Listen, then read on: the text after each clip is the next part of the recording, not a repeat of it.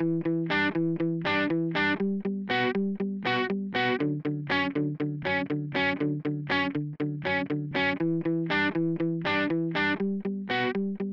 and welcome to Diving Deep, part of the Fixing Healthcare podcast series. I'm one of your hosts, Jeremy Corr, also host the popular New Books in Medicine podcast and CEO of Executive Podcast Solutions.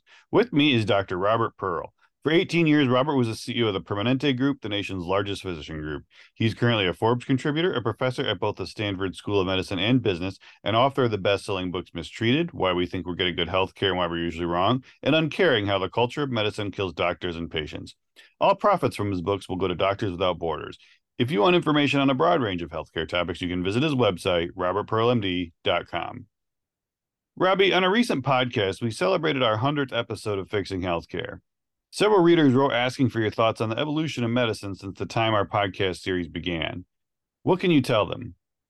Jeremy, Albert Einstein pointed out that time is relative. My first thought is that when it comes to healthcare, 5 years can feel like both a long and a short amount of time. My second thought is that over the past 5 years, the changes in healthcare have been both positive and negative. So before we reach a conclusion on where we are today versus where we've been in the past, let's examine what's happened that's good, what's happened that's been bad, and what's happened that is truly ugly. Robbie, let's begin with the positive. What three successes can we put into the good category? In my mind, Jeremy, healthcare's greatest triumph was the creation and implementation of a new class of vaccines. Remember, COVID-19 was first recognized in the U.S. in March of 2020. Operation Warp Speed, the government-funded springboard for drug development, that was announced in May. Health experts were very doubtful that Pfizer, Moderna, and others could create a safe and effective COVID-19 vaccine using a messenger RNA, or what's called an mRNA technology. They pointed out that after 2 decades of trying, no vaccine had yet been approved by the FDA using this technology, and none had been introduced into clinical practice. And yet, a little over a year later, August of 2021, the FDA approved the first vaccine, with subsequent approval given to 2 additional ones in a matter of months. Previously, the quickest the vaccine had been developed, which was the one for mumps, took 4 years to complete. All of the vaccines in use today have required a minimum of 5 years to produce. Robbie, why do you label this the greatest triumph? Jeremy, I'm so impressed by the success for 4 reasons. First, the vaccine has been estimated to have saved at least 1 million American lives and far more worldwide. Second, it allowed the world to resume normal activities faster than had we had to wait for people to develop immunity through infection. Third, the success of the mRNA technology has opened the door to the possibility that researchers can create other life-saving vaccines, including ones that might prevent or fight cancer. And finally, our world is now better prepared for when the next viral pandemic strikes, which inevitably it will. Robbie, what's a second positive development? In this category, Jeremy, I'd put the recently developed weight loss medications. As you remember from a prior episode, these drugs were originally developed to help patients manage type 2 diabetes.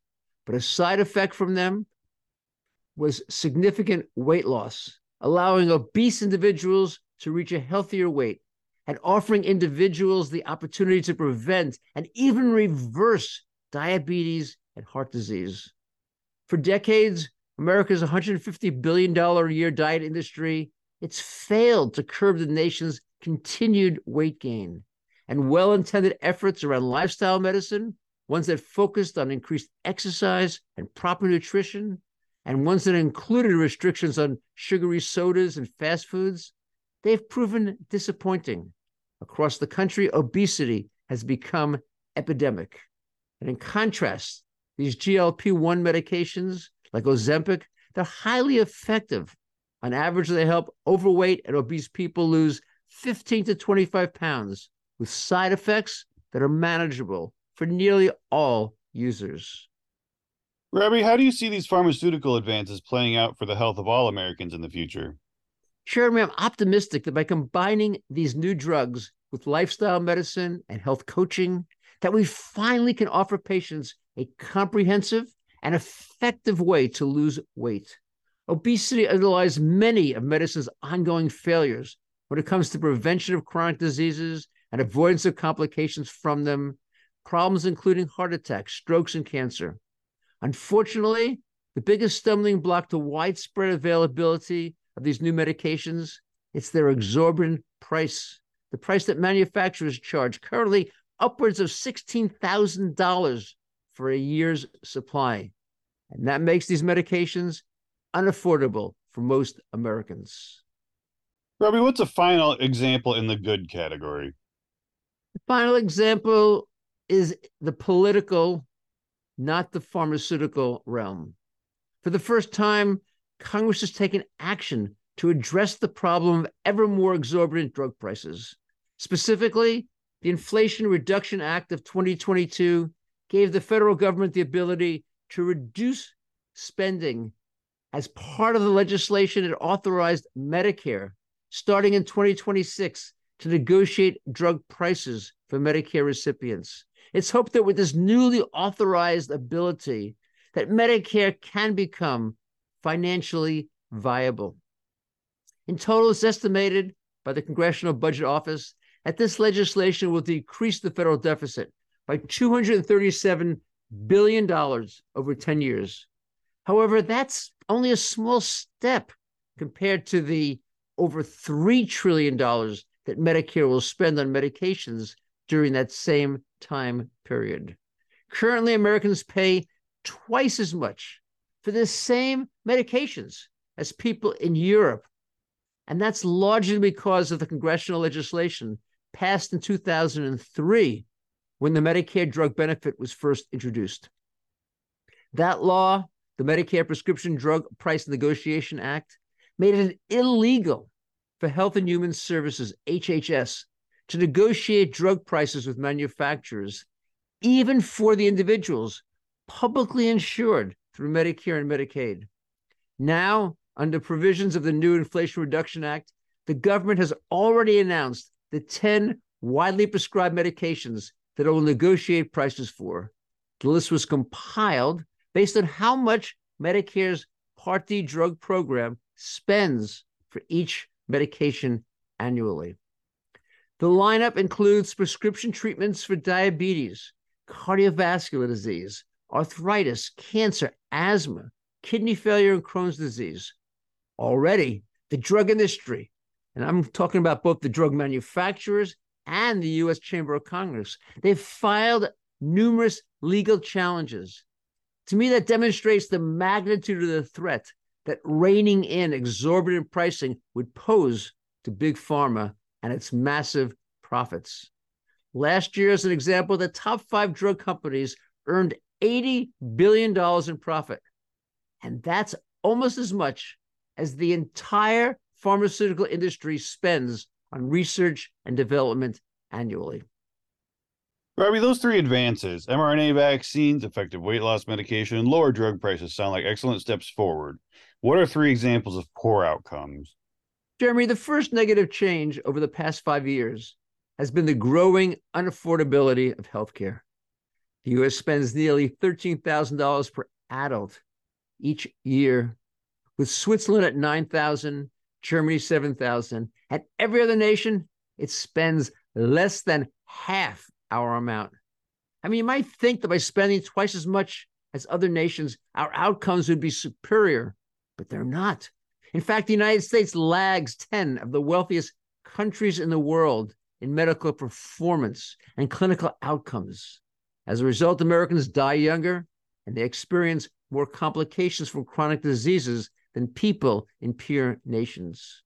Moreover, as prices climb, and they're climbing ever higher, at least half of Americans can't afford to pay their out-of-pocket medical bills. And that remains the leading cause of bankruptcy in the United States. And with rising insurance premiums, alongside growing out-of-pocket expenses, more people, they're delaying their medical care and they're rationing their medications. And I'm talking about life-essential drugs like insulin. And this creates a vicious cycle that likely will prolong and potentially worsen today's healthcare problems well into the future. Robbie, what's the second outcome that you put in the bad category? Jeremy, a second ongoing problem is healthcare disparities. Over the past 5 years, inequities in American medicine have persisted along racial lines, despite promises for years by health officials and medical leaders to reduce them. As a result, today, patients in minority populations receive unequal and inequitable medical treatment when compared to white patients. And that's true even when adjusting for differences in geography, insurance status, and socioeconomics. Racism in medical care has been well documented throughout history, and the early days of the COVID pandemic provided several examples, deadly examples. From testing to treatment, Black and Latino patients received both poorer quality and less necessary medical care, doubling and even tripling their chances of dying from the disease. The problem of racial disparity in healthcare can be observed across the medical spectrum. Studies show that Black women are less likely to be offered breast reconstruction after mastectomy than white women. Research also finds that Black patients are 40% less likely to receive adequate pain medication after surgery. Although technology could have helped to mitigate health disparities, our nation's unwillingness to acknowledge the severity of the problem, that's led to minimal action, and it's made the problems worse. Robbie, what's a third example of an ongoing healthcare problem? Jeremy, despite the passage of the Affordable Care Act a decade ago, and more than 90 million Americans now enrolled in Medicaid, there are still 30 million people without any health insurance. That puts the United States in the same category as some of the poorest nations of the world, not the richest.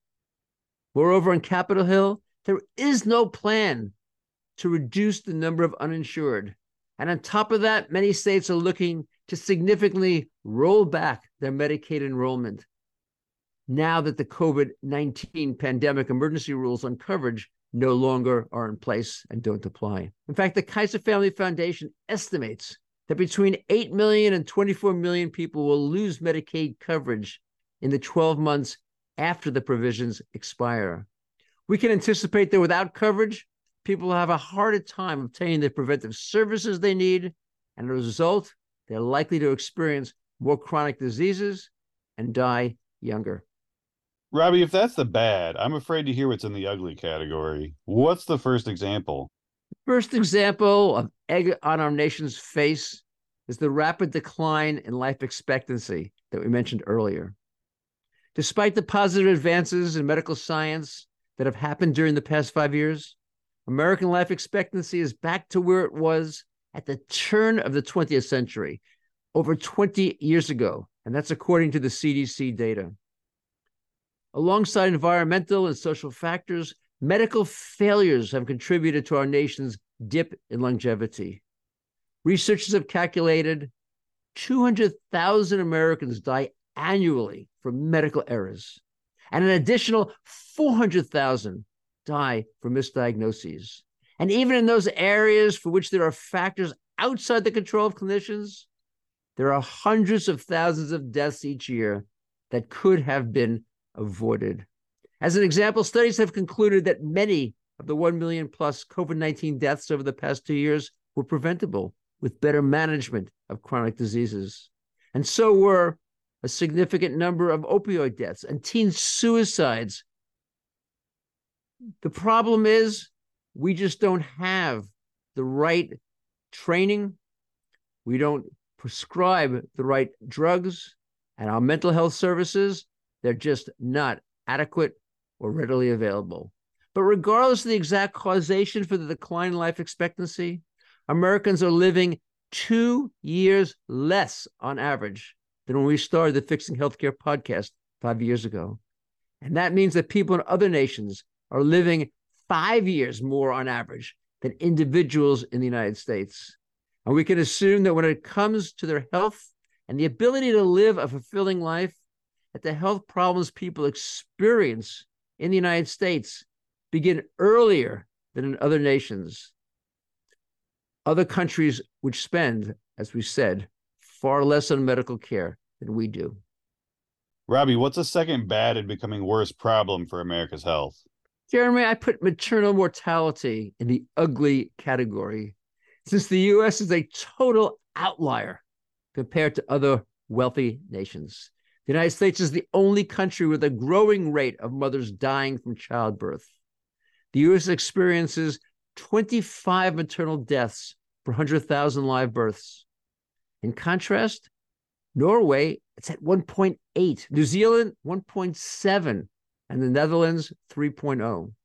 And we've doubled the number of deaths compared to France, the country with the second highest rate of women dying from birth. We are an outlier.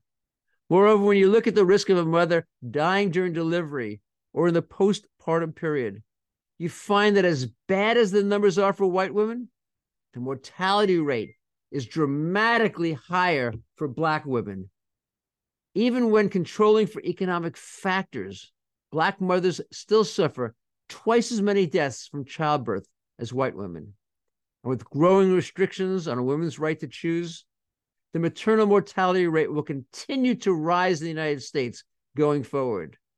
It's bad enough to be twice as bad as the next worst country, but it's truly ugly when the gap is nearly twice as large as it had been 5 years ago. Robbie, what's the third severe problem of the past 5 years? Jeremy, I put our nation's failure to address mental health issues on the ugly list as well. We've seen the mental health of our country decline, with rates of anxiety, depression, and suicide on the rise. These problems, they were bad prior to COVID, but years of isolation and social distancing have only aggravated the crisis. Suicide is now the leading cause of death for teenagers. More than 1 in every 1,000 youths take their own lives each year. The newest data show that suicides across the US have reached an all-time high, and they now exceed homicides. Even with the expanded use of telemedicine, mental health in our nation is likely to become worse as Americans struggle to access and afford the services they require. When it comes to the mental health challenge, I apply the ugly label because not only is the problem at a crisis level, but unlike some other healthcare failures, our country doesn't have a plan in place with the possibility of success. As such, it isn't speculative. American mental health will definitely worsen before it has the possibility of improving. Robbie, how would you summarize the past 5 years? Jeremy, in looking at the three lists, I'm reminded of a baseball slugger who can occasionally hit awe-inspiring home runs, but strikes out most of the time. The crowd, they may love the big hitter and celebrate the long ball, but in both baseball and healthcare, failing at the basics consistently results in more losses than wins. And that's been the healthcare story for the United States over the past 5 years. Yes, American healthcare has had a few great wins, and we should celebrate them, but it's produced a losing record overall. New drugs and surgical breakthroughs, they've made headlines, but the deeper, more systemic failures of American healthcare, they rarely penetrate the news cycle. If our nation wants to make the next 5 years better and healthier, elected officials and healthcare leaders will need to make major improvements. We'll have to reverse falling life expectancy. We'll need to make medical care more affordable. We'll need to provide tools to meet the mental health needs of the country, and we'll need to reduce maternal mortality and healthcare disparities. Robbie, as you noted, most of these problems have existed for many years, and we've had dozens of brilliant guests on our Fixing Healthcare podcast offering powerful solutions. In your opinion, why has progress not really happened? Jeremy, reflecting on why few, if any, of our guest recommendations have been implemented, I don't believe the problem has been a lack of desire by our nation to improve or the quality of ideas presented. Rather, I believe that the biggest obstacle has been the immense size and scope of the changes proposed. When looking at an immense problem, it's reasonable to recognize that it can't be solved without an equally large solution. But the best strategic plan, without the ability to implement it, it proves powerless. As such, at this point in time, I believe that to overcome the inertia, our nation will need to first narrow its ambitions and begin with a few incremental steps that address key failures. Of course, ultimately, transformation will be needed with massive changes in how doctors and hospitals are paid, organized, and led. But asking the healthcare industry to accomplish all of that in a couple of years, I think that proves too daunting and difficult to achieve. Instead, I think the best we can do is focus on steps which are actionable by elected officials and healthcare leaders, and ones that are relatively inexpensive. And in doing so, I believe that we can at least stop the current slide and hopefully make some progress in improving our nation's health.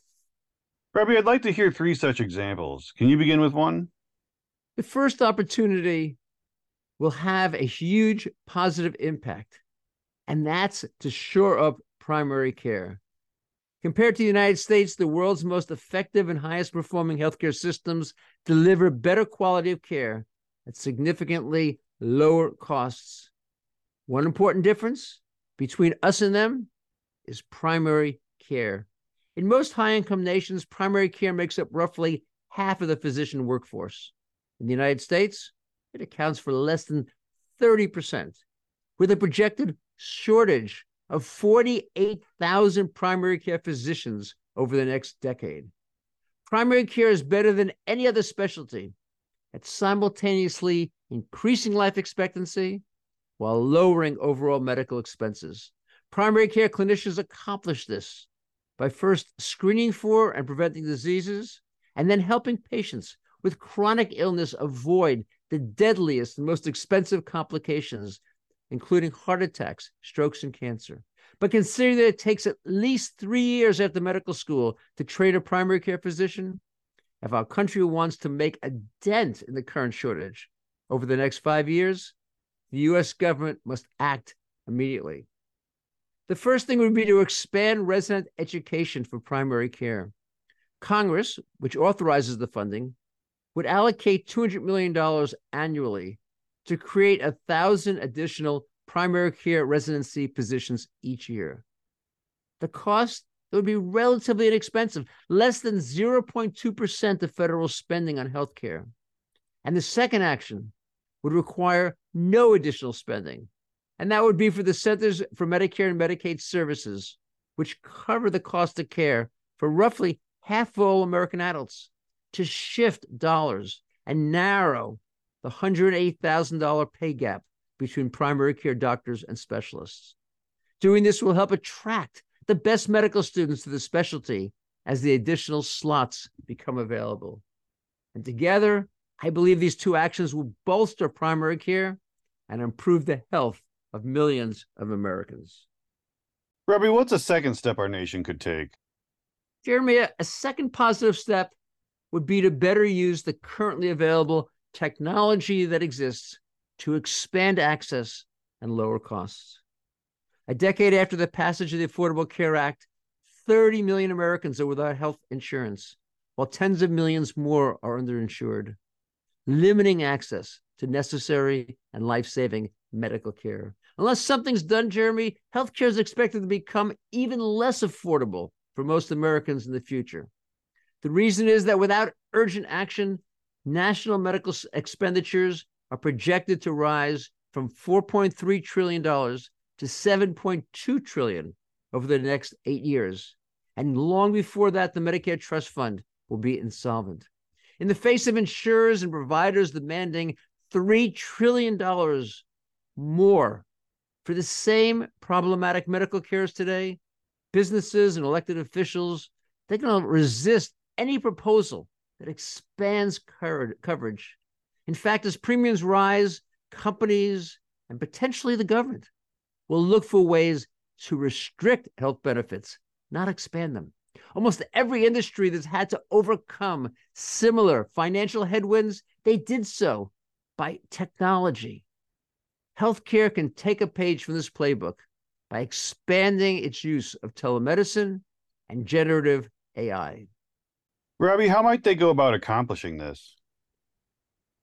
As you remember, Jeremy, at the peak of COVID-19, telehealth visits accounted for 69% of all physician appointments. During that time, the government waived restrictions on usage of telemedicine. And contrary to widespread fears at the time, patients and doctors rated the quality, the convenience, and the safety of these virtual visits as excellent. However, with the end of COVID, many states are now restricting telemedicine, particularly when clinicians practice in a different state than the patient. To expand telemedicine use, both for physical and mental health issues, state regulators and legislators will need to loosen restrictions on virtual care. Doing so will increase access for patients and diminish the cost of medical care, both paid through payers and businesses and government.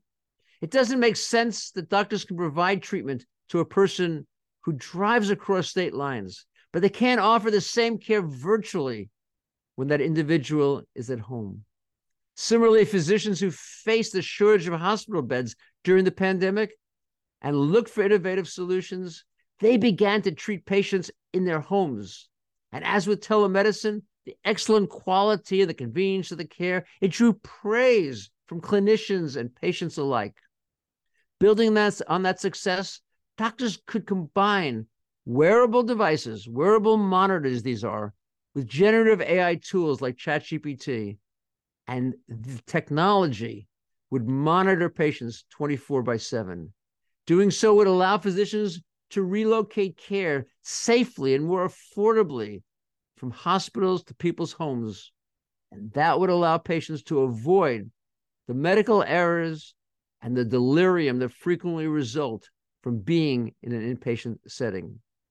Translating this technology-driven hospital-at-home opportunity into standard medical practice, that would require federal agencies like the FDA, NIH, and CDC to encourage and fund pilot projects and facilitate innovative, inexpensive applications of generative AI, rather than focusing on ways to restrict its use.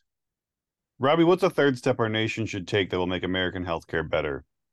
Jeremy, American healthcare, it's a system of haves and have-nots, where your income and race heavily determine the quality of care you receive. As such, a major opportunity would be to reduce these unfair disparities in the medical care provided. Black patients in particular experience poor outcomes from chronic disease and greater difficulty accessing state-of-the-art treatments when they experience complications like heart attacks, strokes, and cancer. In childbirth, Black mothers in the U.S., they die at twice the rate of white women, even when the data is corrected for insurance and financial status. Generative AI applications like ChatGPT can help reduce bias in healthcare, but that's provided that the hospitals and clinicians embrace it for that purpose, the purpose of providing more inclusive and equitable care. Previous AI tools before ChatGPT, these were narrow AI tools designed by researchers to mirror how doctors practice. And as a result, when clinicians provided inferior and biased care to Black patients, AI outputs proved equally problematic and biased. Now that we understand the problem of implicit human bias, future generations of ChatGPT can help overcome it. Robbie, how might we translate this opportunity into practice? The first step, Jeremy, will be for hospital leaders to connect electronic health record systems to generative AI apps. Then they will need to prompt the technology to notify clinicians when they provide insufficient care, inferior care to patients from different racial or socioeconomic backgrounds. As an example, in the delivery room, if nurses would normally request an anesthesiologist to come and insert an epidural anesthetic at a pain threshold of, let's say, 4 out of 10, but a Black mother is already at 5, the application would point out this discrepancy. Of course, there might be a medical reason for a particular patient to have a delayed epidural, but it's also possible that the pain in the Black patient would be undervalued by the white caregiver.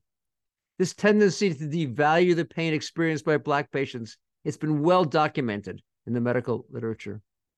And similarly, when a woman on Medicaid, after delivery, experiences an unexpectedly high blood pressure, or has more bleeding than would have been predicted, the application would point out to the nurse that when her patients have private insurance, she usually would call the attending physician in this clinical situation.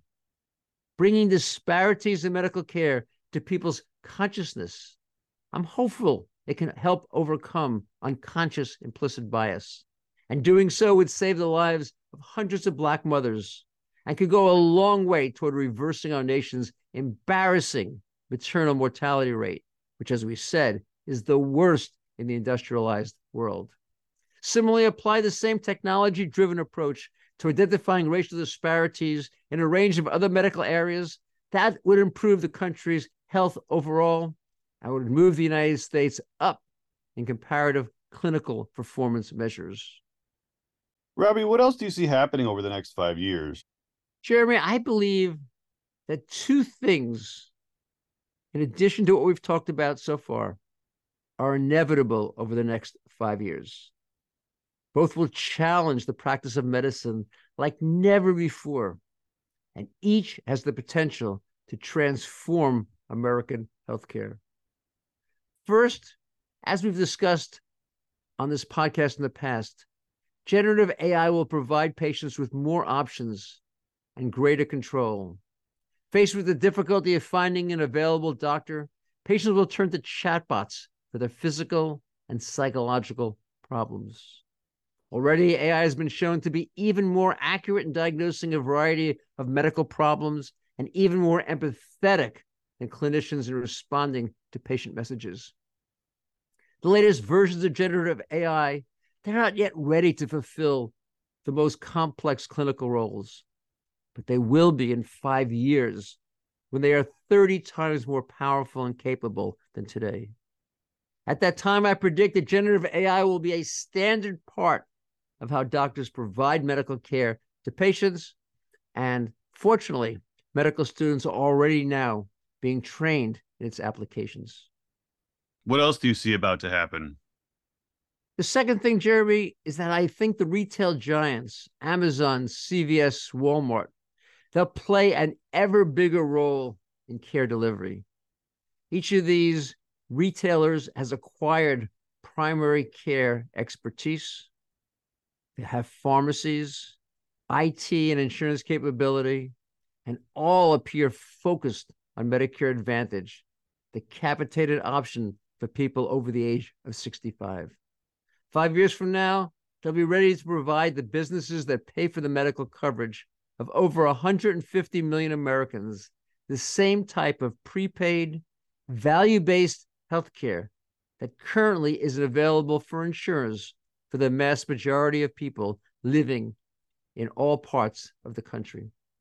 Recent data indicate that not only will healthcare prices rise nearly 7% for businesses in 2024, but self-funded employers currently pay significantly more for the same coverage as businesses who obtain the insurance for their employees through standard policies. Given the tight labor market, companies today are hesitant to pass along these added expenses to employees.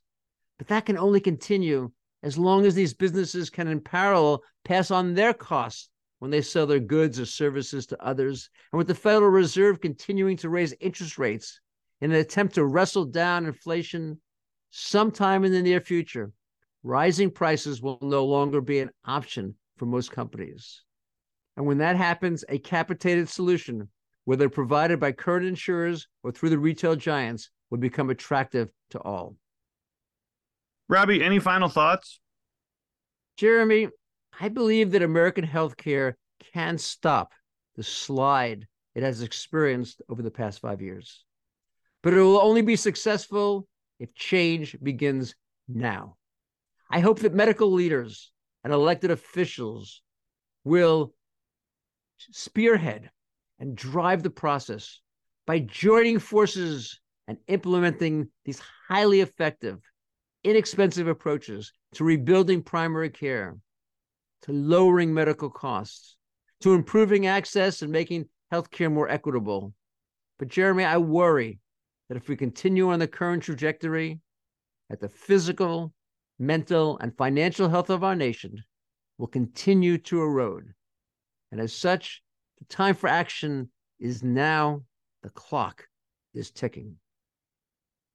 We hope you enjoyed this podcast and will tell your friends and colleagues about it. Please follow Fixing Healthcare on Apple Podcasts, Spotify, your favorite podcast app. If you like the show, please rate it 5 stars and leave a review. Visit our website at fixinghealthcarepodcast.com. Follow us on LinkedIn, Facebook, and Twitter at Fixing HC Podcast. Thank you for listening to Fixing Healthcare Diving Deep with Dr. Robert Pearl and Jeremy Corr. Have a great day.